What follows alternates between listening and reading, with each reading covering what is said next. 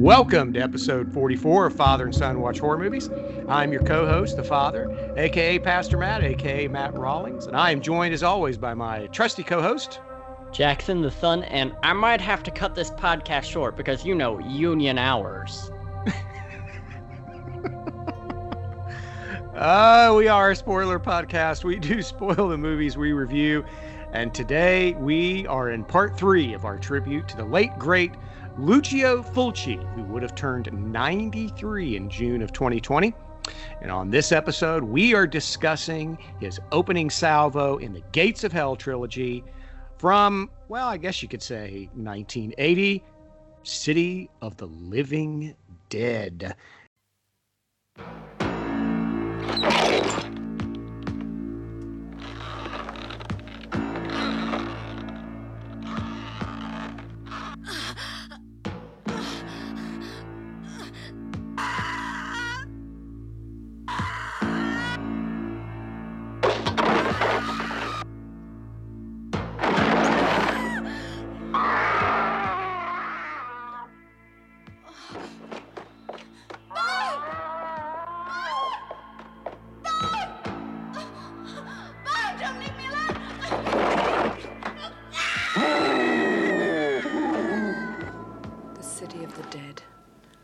Living dead.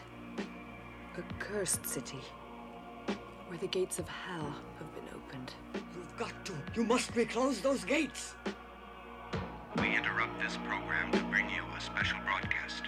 Dunwich police authorities have declared a state of emergency, effective immediately within Dunwich County. All citizens are requested to return to their homes as quickly as possible. In case of necessity, contact this station. DWC. The telephone number is 825-9881. All citizens are urged to remain calm. Did you see, when you were in this trance, did you see anything besides that tombstone? Oh, yes. I saw a priest who, by hanging himself, opened the gates of hell.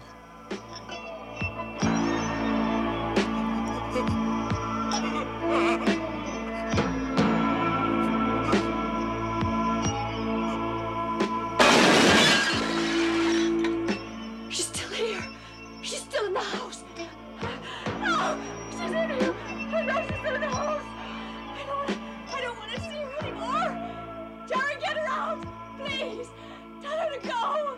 Oh, she's in here. Do you hear her?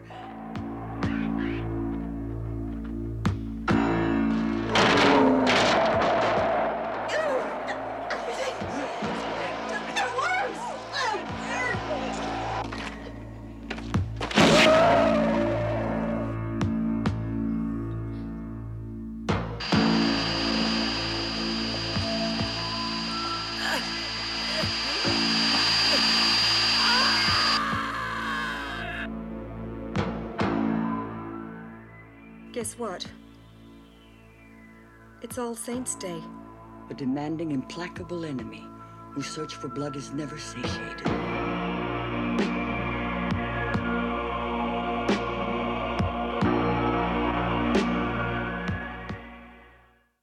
So, buddy, tell me, was this the first time you've seen City of the Living Dead? It was. I didn't know what to expect. I heard that these movies were convoluted, and I didn't believe them because I had seen stuff that I thought would trump this in every way possible. I mean, you got stuff like Jacob's Ladder, and I was like, okay, well that's kind of hard to follow, so I'll be good during this. Nope, not at all. I had no idea what was going on for a lot of it. I was very confused. So many characters, so many storylines. I just need somebody to vent to about this movie, I guess. Oh boy. Okay, well, I think this was my third go-round. I saw this on VHS sometime in the 80s, mid to late 80s. And then I saw it a few years ago on Amazon Prime, and then watched it again today on Shudder.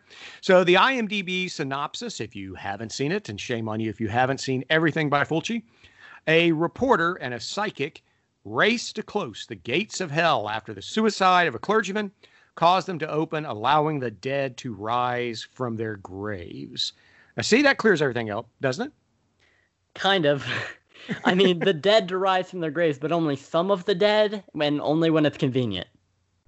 Well, hey, they're dead, man. Cut them some slack. That's true. All right. So this was filmed and released in Italy in 1980, but did not see a U.S. release until 1983. It was originally entitled Twilight of the Dead, but they were sued by the distributor of Dawn of the Dead, so they re-released it under the title The Gates of Hell, hence the name of the trilogy. But then it was later renamed City of the Living Dead. And probably won't surprise you, Jackson, that the VHS release was banned in West Germany and certain parts of Europe. Mm-hmm. I mean, that's commonplace for Fulci movies. He's always got to sneak some grotesque practical effect and a little bit of nudity in there somewhere. Yeah. This one's not big on nudity, though. Nope. No, but it is big on gross special effects. Oh, yes. So I'm not sure if I've ever seen the uncut version. Maybe I have. I know Anchor Bay released an uncut version via DVD in 2000. I missed on that. I was in seminary and law school at the time, but I'm not sure if I've ever seen it. Like I said, I've watched the last 2 times via Prime and Shudder, where you just never know what kind of version you're going to get. But I know that Arrow has released a 4K. I haven't seen it on that. I don't own it. I'm not sure if it's still in print. I'll have to check Diabolic DVD. But let's talk about this. Let's first talk about the filming. As a filmmaker, I want you to put yourself in Fulci's shoes, knowing what you know now that you've seen it, right? Right. Okay, so they filmed for 6 weeks, first in New York City, and then in Savannah, Georgia. That's where the cemetery scenes and small town scenes are, in Savannah. Some of the days they were shooting with the live maggots, and those are real live maggots, got up to 108 degrees. Yeah, sounds like hell. I would not want to be there. I figured they were real because you can see some in the actors' hair, and they're crawling around in there.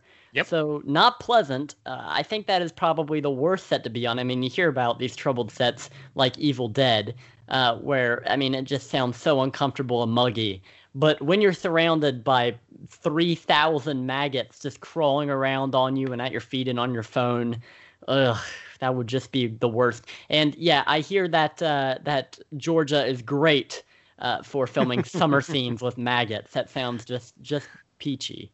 Nice and muggy at 108 degrees. Well, it probably won't surprise you after we did our zombie episode that a number of the actors did not get along with Fulci. Yeah, I bet. And I don't know, are they Italian actors? Because you mentioned on our last episode that he didn't speak English very well. No, not all of them were Italian actors. In fact, the 2 leads we'll talk about here in a second were American and British. So one of the leads, Christopher George, who horror fans will know from Grizzly and The Exterminator and Graduation Day and Pieces, where he co-starred with his gorgeous wife, Linda Day George, and Mortuary. So George and Fulci did not get along, and Christopher George was not somebody you typically want to screw with, as I'll talk about here in a second. So George allegedly took some of the live maggots and stuffed them into Fulci's pipe when he wasn't looking. The director rather ridiculously claimed later that this gave him hepatitis and liver damage. Maggots? Smoking maggots, yeah. Well, I mean, I'm sure it's not great for your health, but I don't know about Hep C. Yeah, hepatitis and cirrhosis, given that he was a heavy drinker and diabetes. I don't think the maggots did it. Yeah. Something sounds tells more me like the he's got. Scotch. Yeah, that and just years of having a grudge for Christopher George, I guess. Just Yeah, internalized all that. And Dario Argento, let's not forget that. Anyway, and then stories about post-production abound. The ending, which we'll talk about later, was changed. Some say because Fulci spilled coffee on the negative. Others insist the director just wanted a different ending. What say you based on the ending without giving it away yet? You saw the ending on Prime or Shudder. Yeah. What did you? Do you mean like the last couple shots? Like, Yeah, the last few seconds. I thought it was very confusing, and I did not get it. But then I thought maybe I'm just too stupid to get it. And then I remember this is a Fulci movie. He makes stupid movies that are so fun to watch. So then I went back, and I watched the last 10 minutes before that. It doesn't make any more sense. I think he just wanted to throw in one last weird kind of scare moment.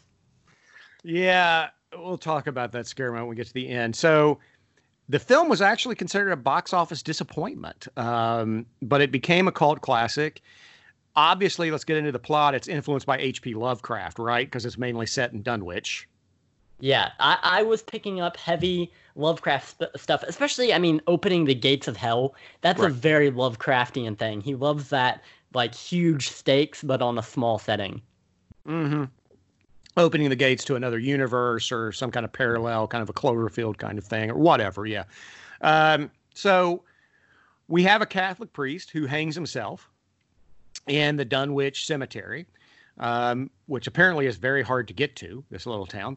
The beer distributors and liquor distributors seem to find it, but no one else can.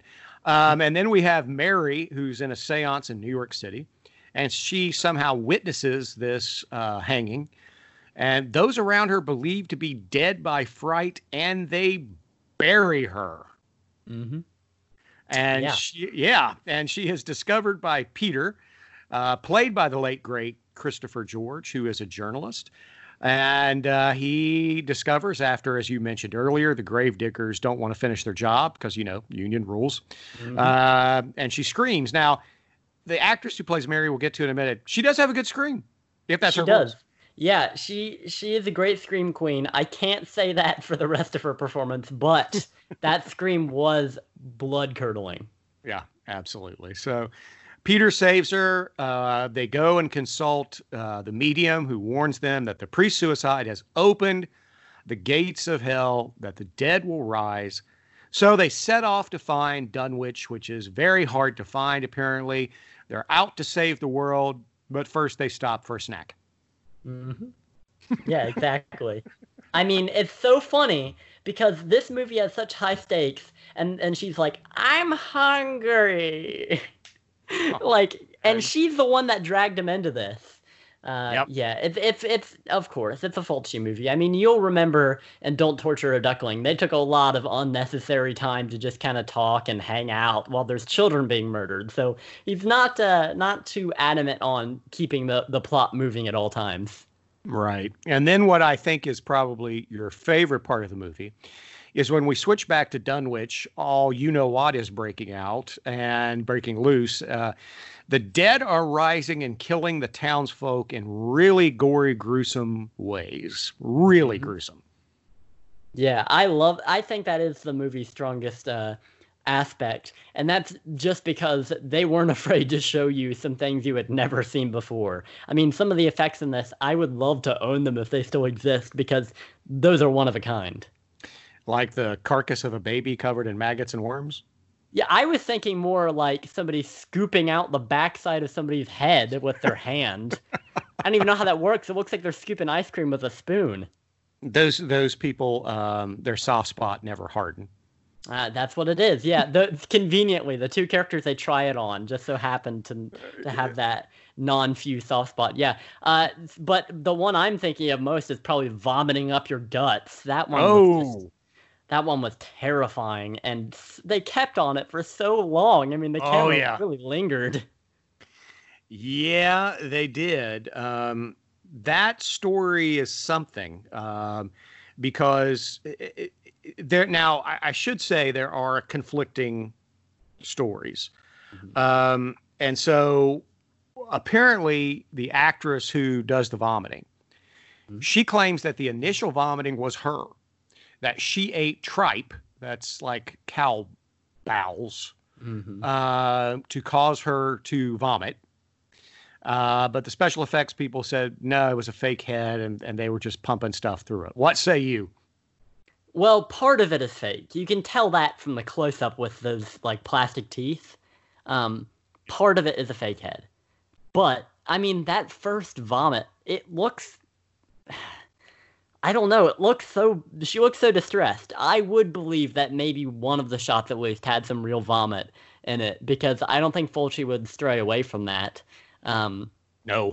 However, I think she may just be saying that to elevate her role in the movie. Like, I wasn't just, using the special effects afforded to me. I was really making this role my own by vomiting up tripe. But I mean, okay, so I'm kind of 50-50 on it. I would say probably in one or two shots there's some real vomit, but I'd say the majority of it is special effects, because you can tell. You get that great zoom in on the intestines coming out of her mouth, which was so great. Thank you, Fulci. But and you can see that she's got like this painted on these plastic teeth. It's like a fake head, like you would see in Friday the 13th Part 3 when he squeezes that camp counselor's head and the eyeball pokes out.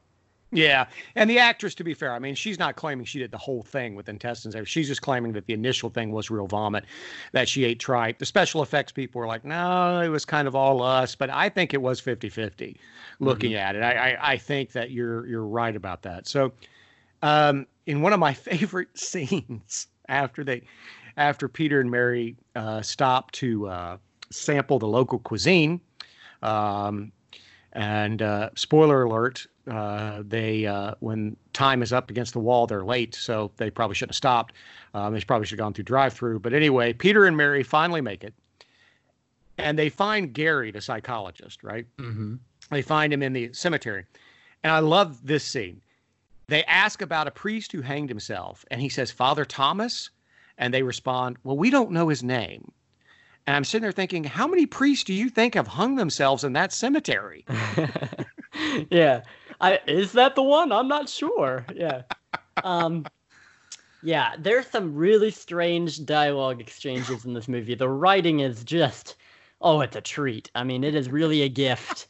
I don't know who wrote this movie, but their first thought was, how can we make this entertaining, not how can we make this make sense? Yeah.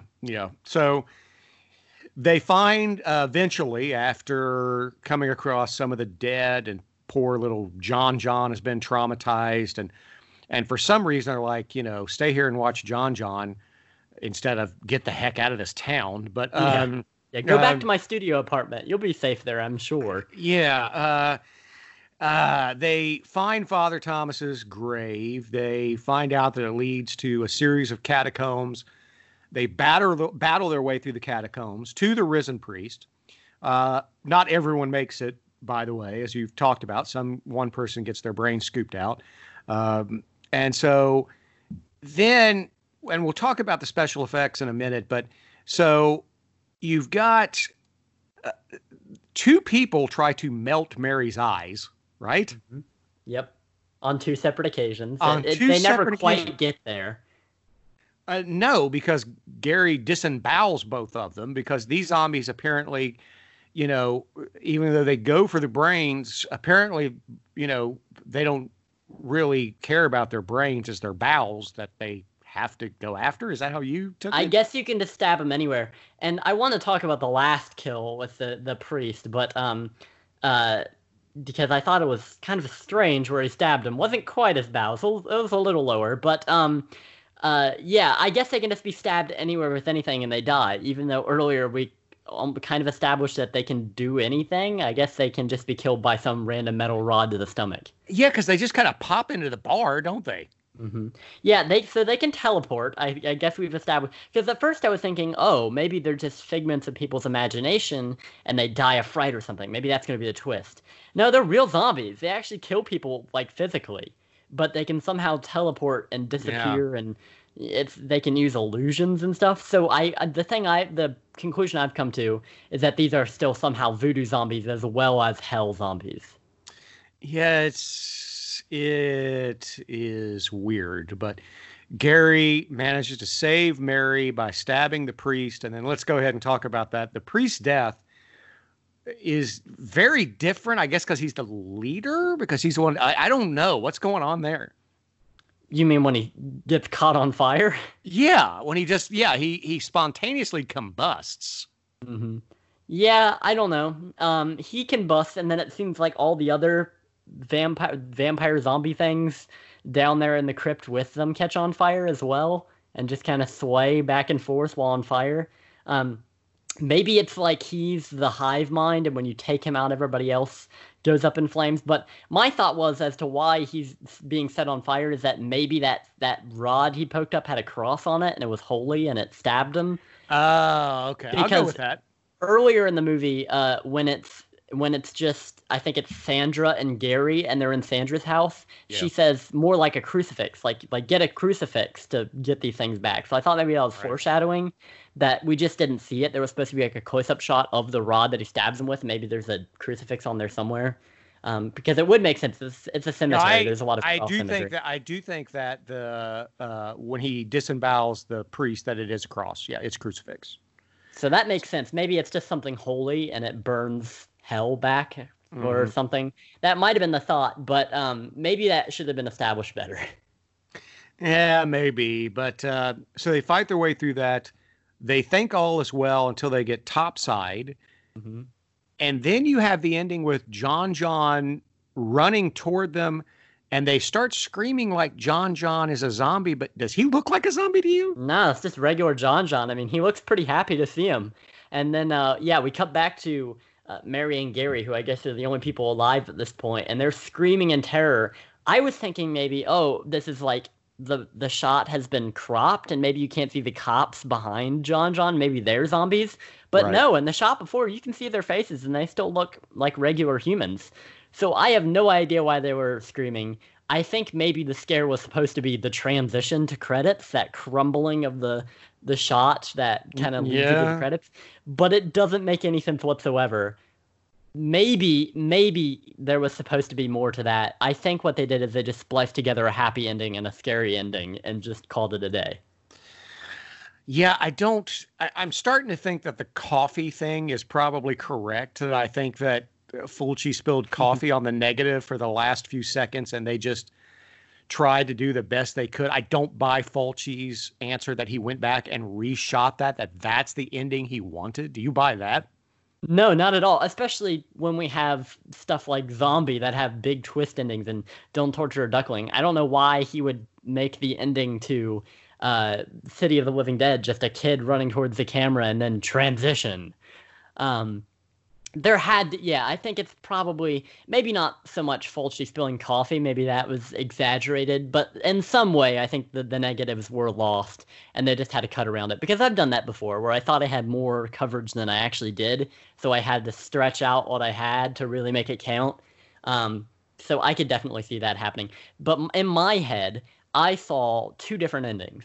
One in which John runs up to Mary and runs into her arms, and Gary's all happy, and he's like, "Hey, policeman," and it's a happy ending. And then another where John is a little zombie. And I think they just took those two endings and just spliced them together. But that's my fantasy world. I don't think that actually happened. I think they just had too little footage to make something compelling. So they were just like, whatever, we'll just put that out. Yeah, and before we move on to talk about, get your opinion on the screenplay, even though you've mentioned the dialogue, I want to ask you, so going back a little bit to the vomiting thing again, and I'm sure our listeners are happy to hear this. I hope they're not eating. If you were filming a movie and you had a vomit scene and you want to make horror movies, so that's a distinct possibility, and you had an actor who said that they wanted to vomit for real, are you up for that? Or you're like, you know what? We'll just use fake stuff. Yeah. No, I don't think I would be up for that for a couple of reasons. First of all, what if it's so traumatic for them that they never act again, and I feel responsible for that?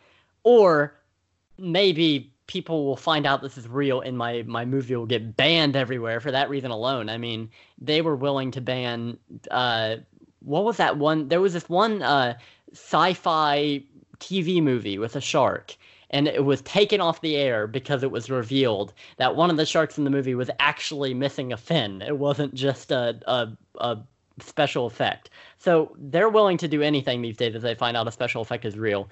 I would think that if people found out the vomit was real, they would start questioning whether the blood was real, whether Fulci was actually killing people, because these days, conspiracy theories, they go wild.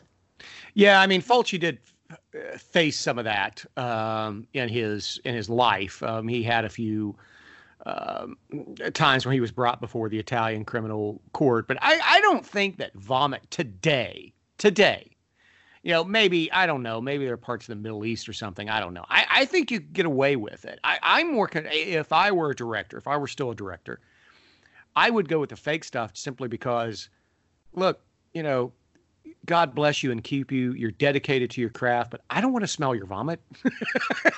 Sure. I don't want that on the set. To just run a tube up your shirt and let's just, we'll do the side shot and let's let it spew, man. Let's just, I can take some Campbell's being spilled onto the floor. But I don't want to see you throw up. But now you have to keep this in mind. Think about Romero movies, like when you have that effect in Day of the Dead with the pig guts and stuff. Sometimes special effects smell just as much as what the real thing would smell like. So you have to keep that in mind. Maybe the vomit was spoiled or something.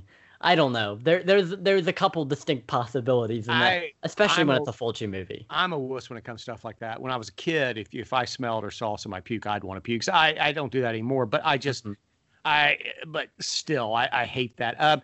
But now, Day of the Dead, according to Tom Savini, that wasn't their fault. It was the freezer that they had the meat in, or the refrigerator they had the meat in, had died. And they didn't know it. And so it spoiled, and that's all they had. And they didn't have time to go get more. And Savini felt bad about that. But I mean, Sure, but knowing Fulci's luck, that something like that could happen to him. I mean, he somehow happened to hire an actress unknowing that she couldn't swim and that her big part in the movie was swimming underwater. He hired her to swim and she couldn't swim. So knowing Fulci's luck, something would go wrong with the special effects somewhere. And I'm sure there's some horror story from one of his sets where something went terribly wrong. When you have stuff like fake eyes being, stabbed with wooden planks, and you have people underwater for extended periods of time fighting real sharks, I'm sure something went wrong in a Fulci set like that. Yeah, I haven't heard anything, but I will talk here in a minute about something that went wrong on a set with one of the cast members, but it wasn't on a Fulci movie. So let's talk about the screenplay. What did you think of the screenplay, or do I need to even ask? Not great. Pretty weird, actually. I wouldn't say it's awful. I think it just feels rushed. Which, I mean, it makes sense if you look at the release dates, the European release dates for these movies. This movie came out in 1980. The next movie in the trilogy came out in 1981. And then the third movie in the trilogy also came out in 1981. Right. So it seems like this whole trilogy was just rushed to the point where he was just kind of pumping them out one after another. And I see that he co-wrote the script himself. So when you're wearing that many hats, when you're basically your own on-set supervisor and your own director and your own co-writer, and you have to deal with these actors and some of them don't even speak the language you speak, I can see how this would be rushed and then this would not feel coherent. But there are some parts in this movie that do not make sense at all. I mean, we do not have a central character. I can't stress that enough. We have no idea who the central characters are, basically, until the last 20 seconds. I mean, we follow Bob on his exploits. We follow the reporter and Mary, Gary and Sandra, and we follow the bartender at various points. I mean, it's like it cannot decide who the main character is until they die off, and then you're like, oh, well, I guess we're left with Gary and Mary, which is odd because originally the reporter and Mary were teamed up. I mean, Mary and Gary don't even know each other. Then they're acting like best chums. But, whatever. And Sandra's kind of short-lived, isn't she? But yeah. The point being, I mean, it's very incoherent. I feel like he had kind of a rough place for where the story would go. Okay, they kill the priest and they have some kind of ending. And he just didn't know how to get all these characters there that were necessary because he needed somebody to die in the catacombs, and that ended up being the reporter. He needed somebody to stab the priest, that ended up being Gary, and he needed somebody for a dramatic eye close-up because he's always got to have that in his movies, and that ended up being Mary. So I guess he was just trying to scramble to figure all this out. I mean, I don't understand what is up with Bob. He is the biggest red herring in any Fulci movie so far. I mean, he acts like a crazed lunatic throughout the entire movie, and then it just turns out, oh, he had literally nothing to do with this in any way. What is going on with him? And he's dispatched in a rather odd fashion for a zombie movie.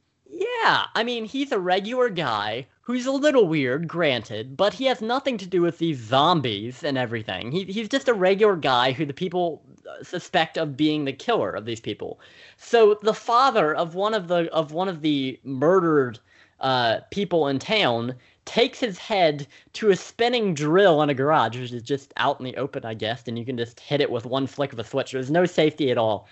And he runs the drill through Bob's head, and that's the end of Bob, this character we've cut back to for 45 minutes.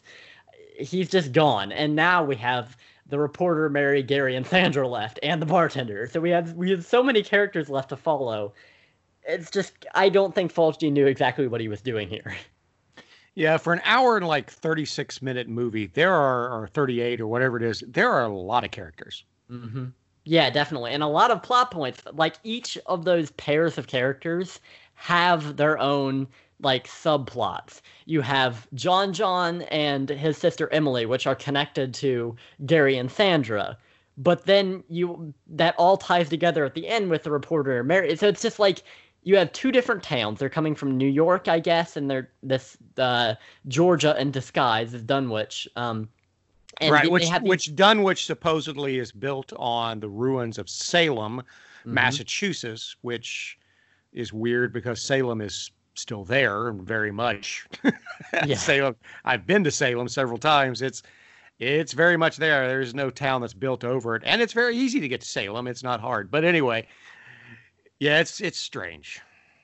Yeah, the screenplay, I would say, is one of the weaker parts of the movie, along with the acting, which I'm sure we'll get to. But, it's serviceable. I mean, it does technically do its job, but it's not, especially compared to something as tight, it might be stupid, but it's something as tight as Zombie, or as interesting as Don't Torture a Duckling. I think this is the weakest of the three we've reviewed so far. All right, so let's talk about the cast. First, we have, as aforementioned, Christopher George, who I love in everything that he does. He was an interesting dude. He was born in 1931. He died young in 1983 at the age of 52 from a massive heart attack. And he was a smoker and a heavy drinker, but that's not what caused his death. What was that? The autopsy revealed that it was something else. So I'll talk about that here in a second. So just a little bit of background on him. He was an interesting guy. Before becoming an actor, he grew up near Miami. He hunted alligators as a boy. So like Joel Robertson, he's a Florida man. He was a Marine. He survived several plane crashes because he was airborne. He had to bail out once, like at 8,000 feet. In a parachute. He worked his way through the University of Miami as a bartender and a bouncer. He had 2 black belts, one in karate and one in judo. Holy crap. And this guy starred along John Wayne? He did. He worked his way up in New York City after graduating from college, first doing theater. Then he did modeling for magazines. He did commercials. Then he did TV, and then he did movies, and he did 4 movies with John Wayne, and they became really close friends. Yeah. Yeah, just looking at his IMDb filmography, when you have El Dorado and Graduation Day next to each other, you know this guy had a wild career. Oh, yeah. He was, but getting to what killed him, he was a star of a TV show in the 60s called Rat Patrol, which was a military show that ran from like 66, 68. He was one of the stars. And there was a scene where he's riding in a Jeep. Well, the driver driving the Jeep took a turn too sharply. He was thrown from the Jeep. The Jeep crashed. He knew he hurt his back. And he had back pain for the rest of his life. But actually, when they did the autopsy, they found that he had suffered a heart contusion and that's what eventually did him in. Oh, wow. How many years before was that? He died in 83, so this had been 15 years before that he suffered a heart contusion, but it apparently had kind of started the dominoes falling towards heart failure. Wow. That's just tragic. And then he had no idea that his heart was in any danger for those 15 years. That's crazy. Undiagnosed, yep. And this movie is just 3 years before his death. So that's kind of, I mean, it's kind of haunting now that I'm thinking about it. Yeah, absolutely. He married the gorgeous Linda Day George in 1970. They were married until his death.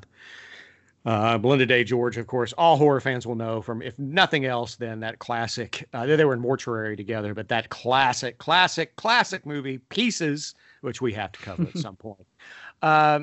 His film career kind of dried up in the 70s, though he continued to do kind of one-shot spots on popular TV shows, he and his wife. So that's when he turned to horror movies in the late 70s, doing things like Grizzly and Day of the Animals and Extermination Day and Graduation Day and all that kind of stuff. So what do you think of Christopher George?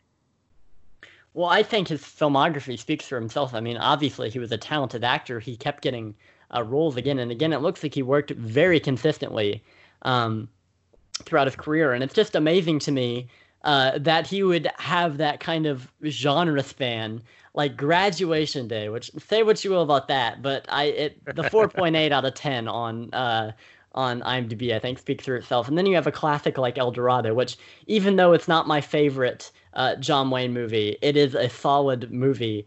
It is. And just the fact that he was friends with John Wayne. Yeah. Yet he also starred in a Fulci movie. That's so crazy to me because, as we know, Fulci was not the biggest name in the industry. I mean, he didn't even know he had any fans until he went to a fan meetup. Right. So that is just insane to me. And just 3 years before his death, he starred in the beginnings of one of the most iconic Italian horror trilogies of all time. I guess it's one of the only, now that I say that out loud. But yeah, absolutely incredible. And he is, I would say he's one of the best parts of this movie. Definitely one of the stronger members on the cast. Oh, I would say my argument would be he is absolutely the strongest member of the cast. And I think that's part of the problem, because my question to you is he too good for his supporting cast? Yeah, well, here's the thing. I was expecting him to be the lead throughout the entire movie. I mean, I think I wrote in my notes while I was watching it that the only character that even resembles a real character is the reporter guy, because, I mean, he feels like a lead. He's charming, and he plays that reporter, that kind of weaselly reporter role that we saw a little bit of in Don't Torture a Duckling with another actor. But right. I mean, he's great in this. I would say he is, now that I'm thinking about it, although I do commend little John for delivering such a convincing role in what he probably did not understand at all. Yeah, I think realistically, Christopher George is the best part of this. But I do think that, once again, his performance is hindered by the fact that it's been dubbed in Italian, then dubbed and back into English, which never helps, because there are some noticeable, really bad ADR sync-ups, though he does have one of the funniest scenes in the movie, I think, which is the scene with him and the cop he's trying to get in. So that was the first time it stuck out to me that he was a good actor in this movie. And yeah, Christopher George, I would say shining star on the cast, but the rest I cannot say the same about. Yeah, I liked him in this. It's not his greatest performance. You can kind of tell he wasn't happy to be there, but I still love everything he's in. My favorite role of his is Grizzly. But so you do have Mary, who is, as you said, not really flushed out, but she does get probably as much, if not more, screen time than anybody else. An English actress by the name of Catriona MacColl. What did you think of her? She was all right. I think she did the best she could. She wasn't given a lot to work with. Like you said, there isn't much to her character. She's just kind of the vague, spiritual, like, know-it-all, where she's kind of guiding them. She's like, I saw a vision of this, so now we need to go to this place exactly. I mean, she's fine. What I find most interesting is that she came back for another Fulci movie with House by the Cemetery, so obviously she enjoyed working with Fulci more than Christopher George did. Yeah, she came back for the other two movies in the trilogy. Yeah, she came back for The Beyond and House by the Cemetery. She didn't do a lot of movies after that. It's kind of hit or miss. She was more of a TV person. She did a lot of European TV. Still alive, by the way. And she hadn't done a lot of movies before this, though she did do one flick that the folks over at Retro Movie Geek just absolutely adore. I'm being sarcastic. Hawk the Slayer. Which if you haven't heard the Retro Movie Geek episode on Hawk the Slayer, it's worth listening to. A movie that even Peter struggles to defend. But so she did all this. So anybody else in the rest of the cast even stick out to you? Even the guy who played Gary what do you think? John, anybody stand out to you? I think they're mostly pretty bland. The guy that played Gary was all right. I think his strongest moment was when he's with Sandra and she's raving and he's like just totally calm. Like, oh, you're just suffering from hysteria, something that 70% of the women in the country. And I was like, oh, well, that's that classic late 70s misogyny coming out through Fulci here. But he was okay. Gary, kind of just a everyday kind of guy. No defining character traits to him. He's just, his beard is the most memorable part of him, basically. Like I said, I do admire the guy that played John because he was so young, and it was obvious to me, if I can't fully grasp what is going on by the conclusion of this movie, I know for a fact that the 7, 8, 9-year-old, however old he was, he definitely couldn't. But he's got this one scene that's pretty harrowing after the zombie Emily kills his parents. I mean, he's on the phone and he's giving a pretty good performance when he's crying and calling Gary. So, yeah, I mean, I mostly respect this cast for putting up with the set, with being covered in maggots and filming in this steaming hot Georgian set. And just traveling all around. I mean, I do not envy them one bit, even though I would have the opportunity to star in this movie. I don't know how long I could be able to stand still in that maggot-filled room in 108-degree weather with Fulci screaming at me. I don't know if I could do that. Yeah, good point. Yeah, give the kid a break. So let's talk about the cinematography.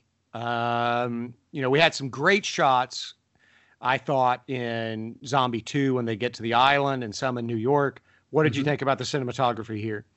Good as ever, I would say. I think the most interesting thing to me is the use of color, especially at the end when they're in the crypt, that final chamber in the crypt, and they've got that stained glass ceiling, which is kind of putting neon lights on their faces.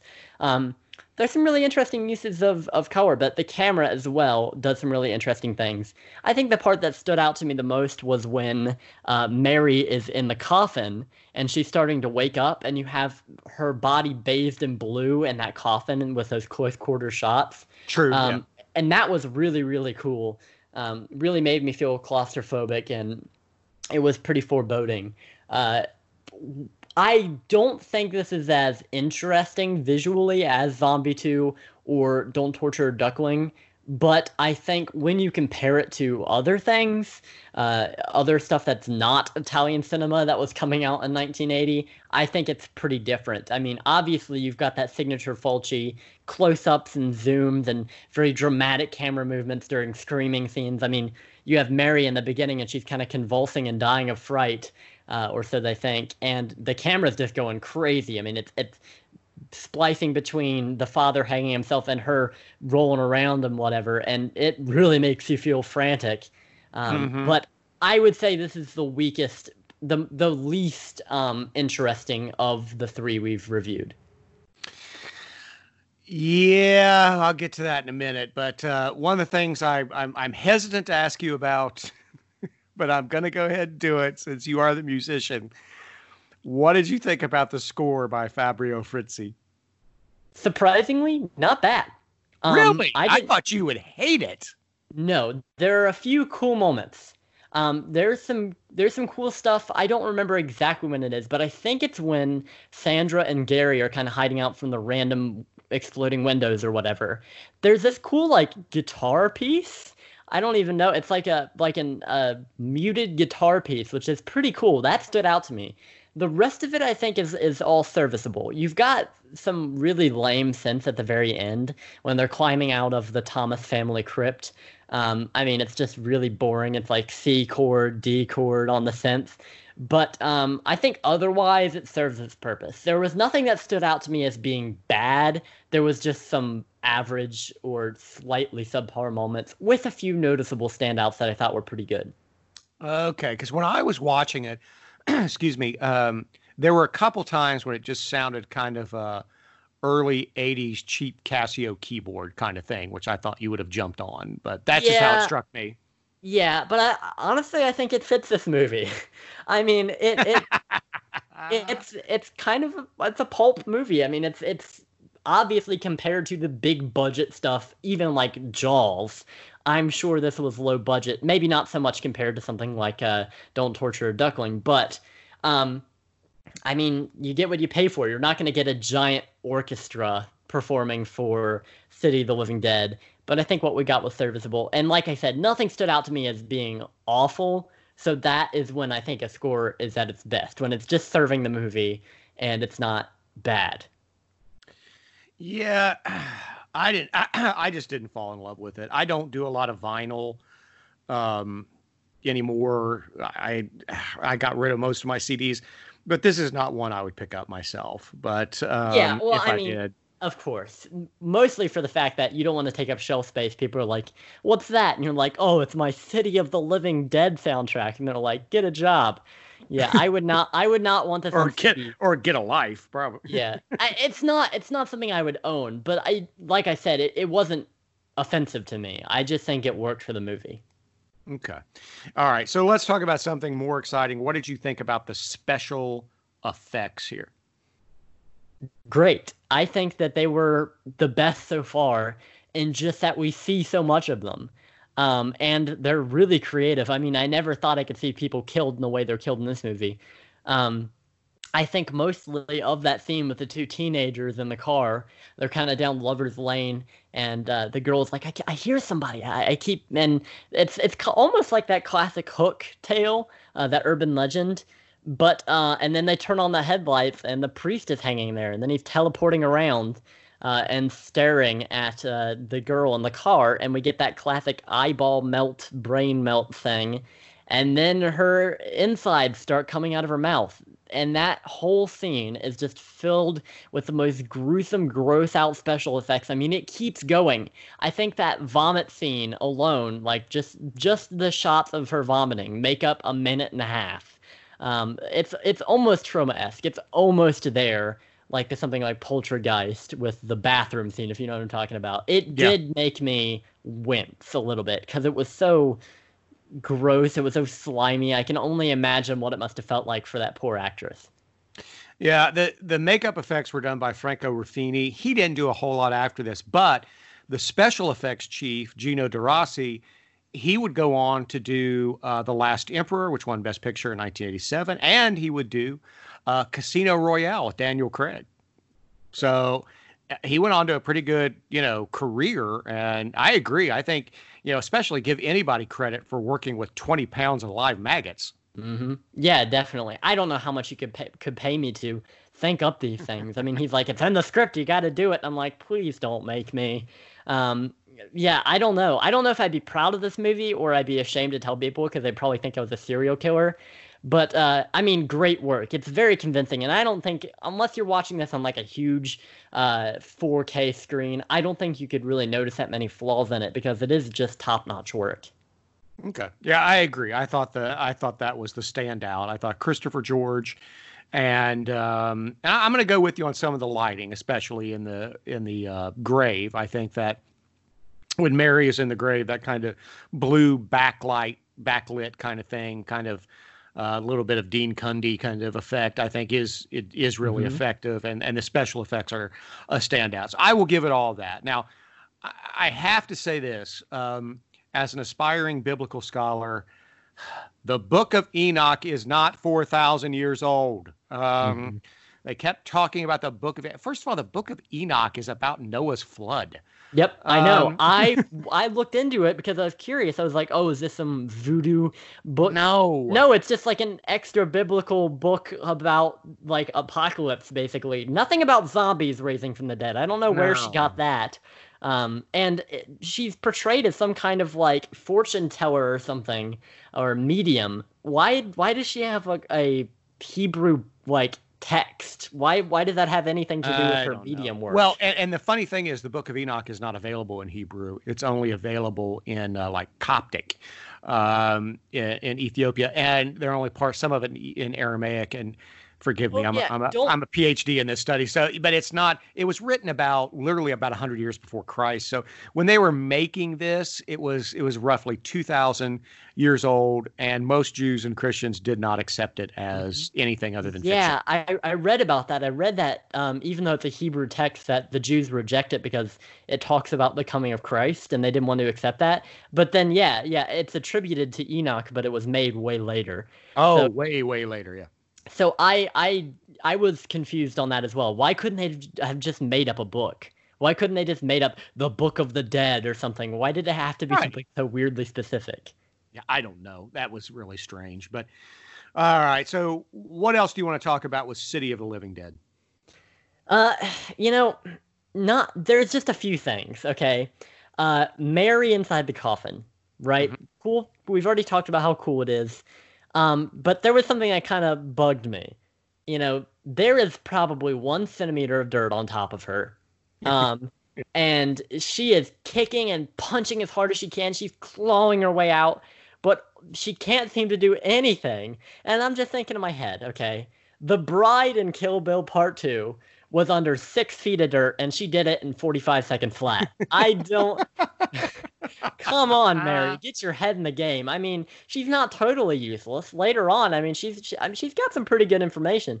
But how can she not kick, punch, make a hole in that wood or something? I know they don't make these with reinforced steel.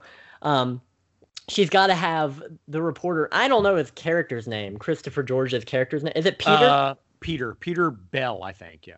So Peter has to come and save her, even though, like I said, there's 1 centimeter of dirt. Some of the coffin isn't even obscured at all, which I just thought was hilarious. And the lead up to Peter rescuing her, I mean, he hears something, and he stops, and he looks.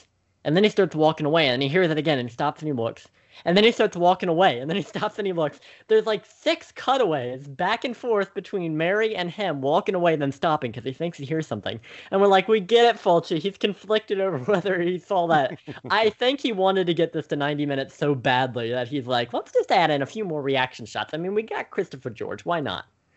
So, if you heard somebody screaming in a coffin, which first of all, why is she not embalmed? But because she's being buried in New York City, not Haiti. But and so then, if you heard somebody screaming in a coffin, would you really take a pickaxe and start swinging at the head of it? I know, and he misses her 3 times, just barely. I mean, it goes all the way through, right next to her. Why didn't she say, "Stop! You're going to stab me to death"? She just kept screaming. Yeah. Yeah, he goes about it in the totally wrong way. Why didn't she just pry it open with a pickaxe, first of all? Second of all, I mean, and then they're just fast friends. Or just go get help because nobody's going to bury her that night. Mm-hmm. And those people had just walked away maybe 15 seconds ago. You yell out for help and they're coming back. I mean, whatever they say about unions, if you say there's somebody dying over here possibly, I mean, they're going to get fired if they don't do anything. So, yeah, I didn't get that. And then they're just fast friends after that, and he's in for this plot. I mean, he's committed until he dies at the very end. He, for some reason, feels just obligated to see this whole thing out, which I don't understand at all. What is he going to write a story about Dunwich? Is that when he originally meant to write it about some murder house in New York? I have no idea. I don't know what he was doing. Obviously, he was trying to do a piece on a girl who supposedly died of fright during a seance. So apparently he's working for like the New York Post, not the New York Times or the Wall Street Journal. So that I think that's what he was doing. But other than that, yeah, I can't help you. So that was weird to me. There are a couple moments like that where I'm just like, what are you doing? So, okay, another thing. This kind of caught me off guard. Is it just me, or does Christopher George in this movie look like Arnold Schwarzenegger? Like, especially when he's smoking a cigar, which is always, by the way, he kind of gives me that vibe. Really? No, I mean, I can kind of see it in the face, but I don't know. I've seen him in so many things. Sure. And I saw him in a lot of stuff before I ever saw Schwarzenegger. Like, you know, I saw Conan the Barbarian on cable when I was like 11 years old. And by then, I'd already seen El Dorado and Chisholm and all that kind of stuff. So I knew Christopher George before Arnold Schwarzenegger, so maybe that's why I don't make the connection. So that was just a moment where my brain was like, that's somebody you know. And I'm like, nah, I haven't seen anything he's been. I mean, I've seen El Dorado, obviously, but I did not recognize him from that. I mean, it had been a while since then. But so I wrote that down. I wrote down the thing about the Book of Enoch because I had to look into that, and I was very confused about why they chose that specifically. My thought is that maybe Fulci saw it on a shelf somewhere, and he thought that looks really mystical. I'm gonna make that in a movie, but he didn't actually bother to read it, or maybe he was just relying on the fact that nobody had read the Book of Enoch who was watching the movie. He just kind of thought, no biblical scholars are going to come in to watch City of the Living Dead, so I think I'll be good. Oh, but he was wrong. Exactly. Little did he know. We got you, Fulci. We got a PhD student right here tearing apart your plot. That's right. So, yeah, that's great. I mean, everyone in this movie is so hysterical. And I don't mean funny. I mean, they're just crazy. Everything sets them off. They're screaming about everything. I mean, Sandra is the worst about it. Anything ever makes her scream. And I guess that holds over from his previous movies. I just don't get that style of acting where you get so filled with emotion that you scream and jump around and act crazy, make all the other people think you're a killer. It's crazy. And the zooms into the eyes. I mean, we get probably 30 throughout this movie. It is crazy. And as I mentioned earlier, there are too many storylines to follow. I have no idea what the whole point of the thing with the bartender was. I mean, we get his story as early as the first 10 minutes, and all of that just to have him killed off screen by a zombie. I don't understand. Was he some kind of red herring as the protagonist? Like, what was Fulci thinking when he had this whole thing? It didn't make any sense. I think he was just looking for another scare scene, and I think he was looking for padding. Because other than that, no, it doesn't make any sense. Because they're not very interesting characters. No, they're not. They're just those classic, like, sitting around the bar, drinking buddies. And, I mean, this weird thing happens in the beginning when his wall is cracked in two. I guess that's maybe a biblical reference to when Jesus died and the temple was torn into or whatever. But it doesn't really make much sense because it's way after the gates of hell have already been opened, supposedly. So I really think Fulci wasn't quite sure what he wanted to do with this story. I think he thought, okay, so we got zombies, we got maybe it's almost a possession story, and we have hell. We have this cosmic horror aspect to it. Let's just throw as much scary stuff as we can into the movie. We'll have vomiting guts and randomly splitting wall, and it just feels very sloppy. Even though it's short, it felt longer than it was just because there was so much going on during it. Yeah, I think that was padding. I can see where you could put this together. Like, I would like it if, say, for example, the priest hangs himself, then the wall cracks, and the bar is kind of like the hangout spot for Dunwich. So we get a siege narrative with, like, the sheriff and maybe some of Gary's patients, something like that. You know what I mean? That I could see. Mm-hmm. If we had a siege narrative there instead of them just teleporting in and out. Yeah, they just teleport in and 3 surround the bar people and then they're dead. Off screen, by the way, I might add. I don't think we see a single one of them get killed on screen, though that might be in the uncut version. That's what I was thinking. I don't think we saw the uncut version. And now I'd really like to see if the... I was not going to buy this, but I kind of want to see if there's an uncut version out there. Maybe, even dig up the DVD from Anchor Bay, but... All right. So what else? Anything else you want to talk about with City of the Living Dead? Not really. Not anything meaningful. I mean, there's some weird moments in the movie, like when Gary and Peter discover the parents of John that had been killed by Emily, and Gary walks out of the room and goes, he's like, "That's awful. They've been ripped in two. I mean, literally ripped to shreds." Like, yeah, Gary, weren't you both just in there? Why are you describing this to the audience, essentially, is what he's doing. And I guess they ran out of blood at that point because they couldn't show that. Or maybe that's in the uncut version. Who knows? Yeah, I don't know. I tried to find the budget on this and I couldn't find it. Yeah, and I mean, it happened so long ago, and it happened with, I mean, it's cross-national. You go from Italy to New York to Georgia. There's so many different possibilities for where the money went. I don't think they have a definite number, but yeah, this just feels crowded yet incomplete at the same time.